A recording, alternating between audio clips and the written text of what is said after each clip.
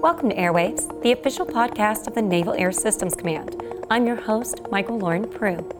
Recent events have highlighted inequality and inequity in our society and the need to take decisive action. Our mission depends on it, our workforce depends on it, our nation depends on it.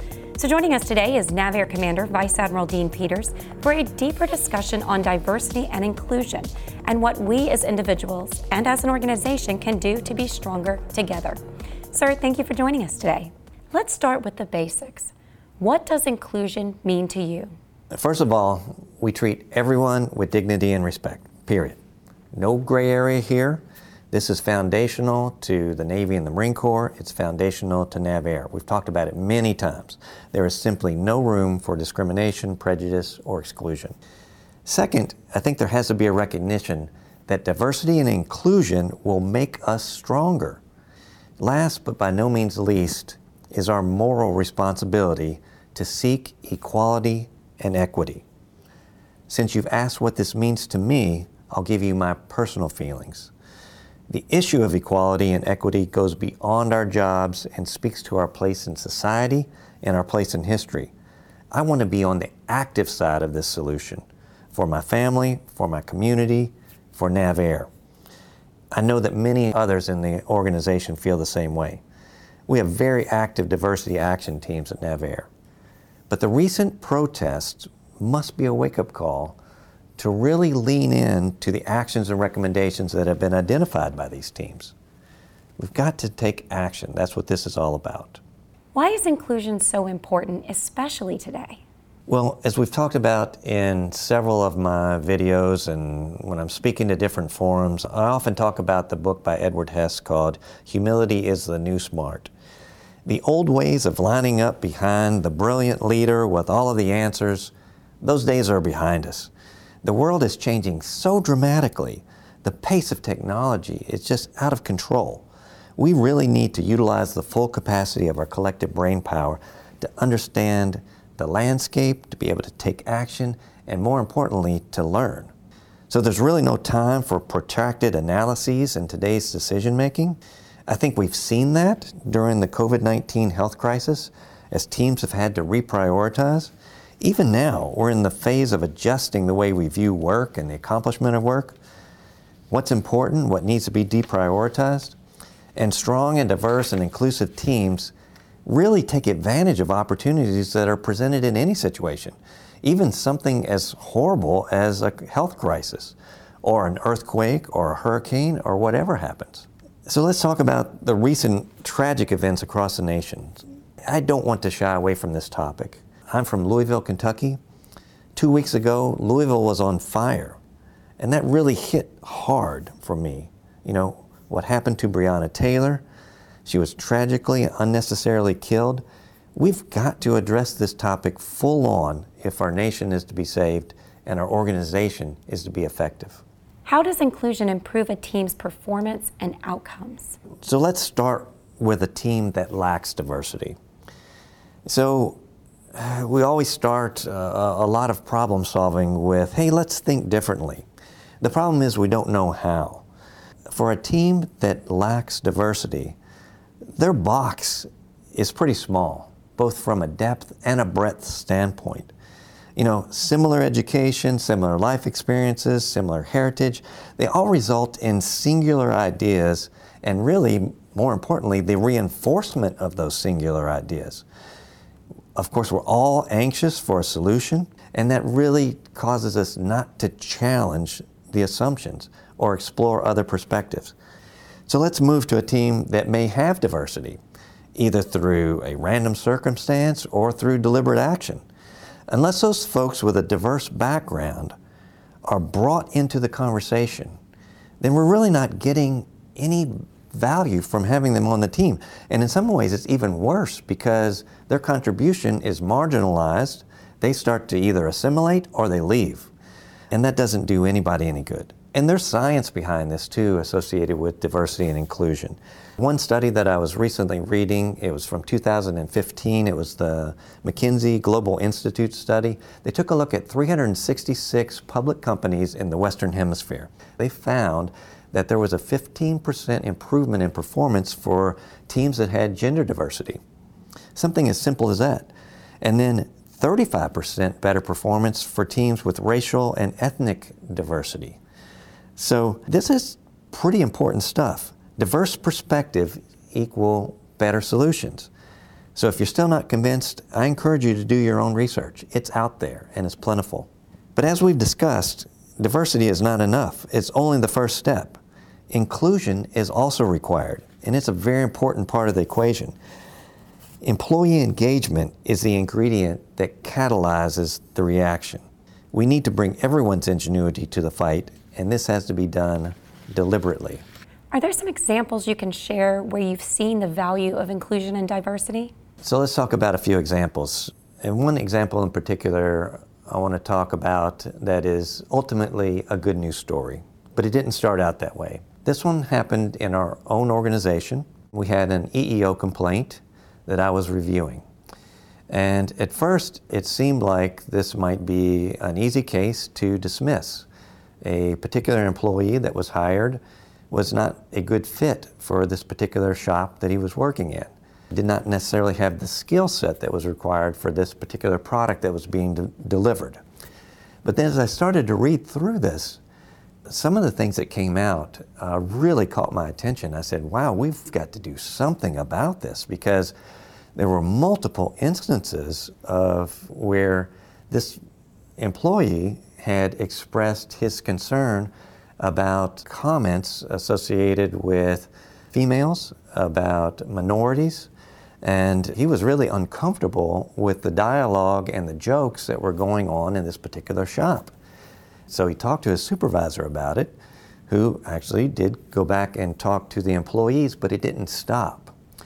And so this employee, who was not a good fit for this particular shop, who probably could have been moved to another part of our organization that required a different skill set, he had a complaint against the organization because he had brought this forward, considered it retribution now that he was actually being let go. And oh, by the way, his complaints, were seemingly unheard because the conversations didn't stop, the jokes didn't stop, and they even got worse. So I really couldn't believe it when I read this, and so I went to see this team. We did some very deliberate training. I spoke to them each individually. We worked with the branch managers and talked about how we might increase the diversity of this particular shop. They had all been there for 10, 15, 20 years. They all knew each other. They bowled together. Their families barbecued on the weekends together. They were very tight.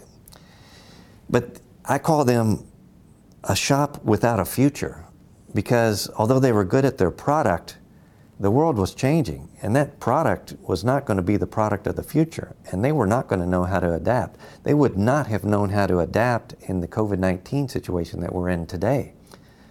In fact, because of the steps that we took to promote diversity and increase diversity, and the concentrated training that we did, not just for that shop, but other shops within that branch where it spread, that's a very productive shop today. And I'm happy to report that they do have a diverse workforce, and they are inclusive, and they've been able to reprioritize and reframe within the current situation that we're in, and so it's turned into a good news story. The other example that I would share with you is just the approach that we took to designing the mission-aligned organization. And we did this deliberately. We wanted a cross-section of the organization. We didn't want to just go to our command leadership team. Although they were very important and we needed their buy-in, we were looking for diverse perspectives. We wanted the view from the workforce. We wanted, through a combination of focus groups and surveys, to reach as many people as possible. And I think our teams really did that. And the change leads especially got to hundreds of individuals. And they really brought in this diverse perspective that was used to attack the problem set that we were in. We wanted the workforce to really help design what the new NavAir was going to be, and that's our mission-aligned organization. And I am very confident it's going to be a powerful and effective organization because of all of those diverse perspectives that made it come together and coalesce. We've talked about why diversity and inclusion in the workplace are so important. So let's shift to the how. How can leaders promote diversity and inclusion? So now you're really getting to some specific actions, and this is good. I first want to talk about the emphasis of diversity in hiring. And we've made some progress here, and this is very recent progress. In fact, if you look across what happened in 2016 and even spilling over into 2017, we had, a huge hiring push during those years. But when you go back and look at the data, you say, wow, what happened? We had all of these new employees come in, but we didn't change our demographics at all. We didn't improve our diversity. And so we made a concerted effort. Hey, we are going to mandate, some principles associated with hiring.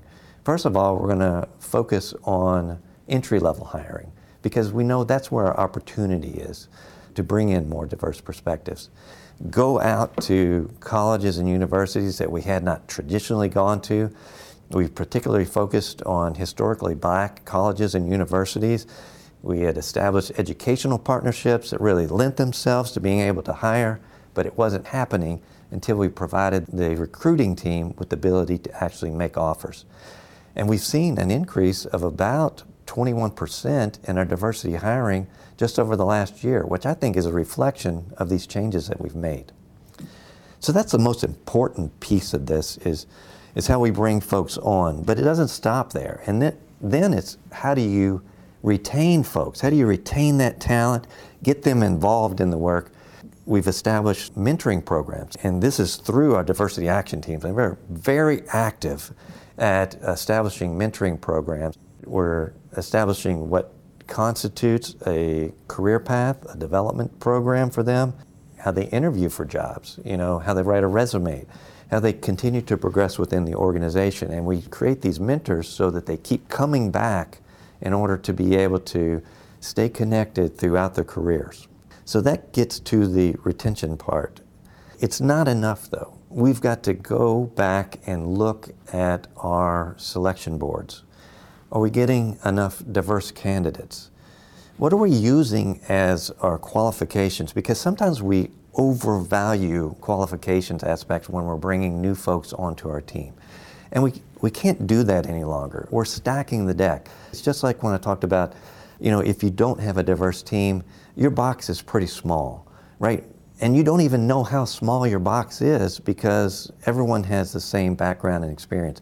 We need to start valuing those things that make us different also and looking for that in our selection process and our promotion process. And then we can't neglect the inclusion piece of this. The leaders at every level have to create an environment where people feel comfortable sharing their ideas and debating different approaches. That's difficult for us, right? We don't know how to speak up. And so that's something that we all have to do individually, I think, both if we're leading a group or if we're even participating in a group. So those are just some of the things that we can do. And with the recommendations from our diversity action teams and a focused effort on this, I think we're really going to get after it. What can each of us do on a daily basis to increase inclusion at NavAir? Let's kind of end where we started, right? With together we are stronger. First of all, as an individual, everyone has to be able to acknowledge that everyone is not like them and they're not going to be feeling the same thing, and they may have different frustrations and different fears and different concerns. We've got to acknowledge that. We've got to fall back on this foundational concept of dignity and respect and take some time to reflect, are we really doing that? Are we doing it in what we say? Are we doing it in how we behave? Are we being inclusive? If we listen, if we share and we get to know each other and we also allow others to share with us their diverse experiences, then I think that we'll be on the path to doing the right thing and we will be stronger together. No matter what your role is in the organization, you have the power to be a catalyst for change. Sir, thank you for joining us and sharing your thoughts on this extremely important topic.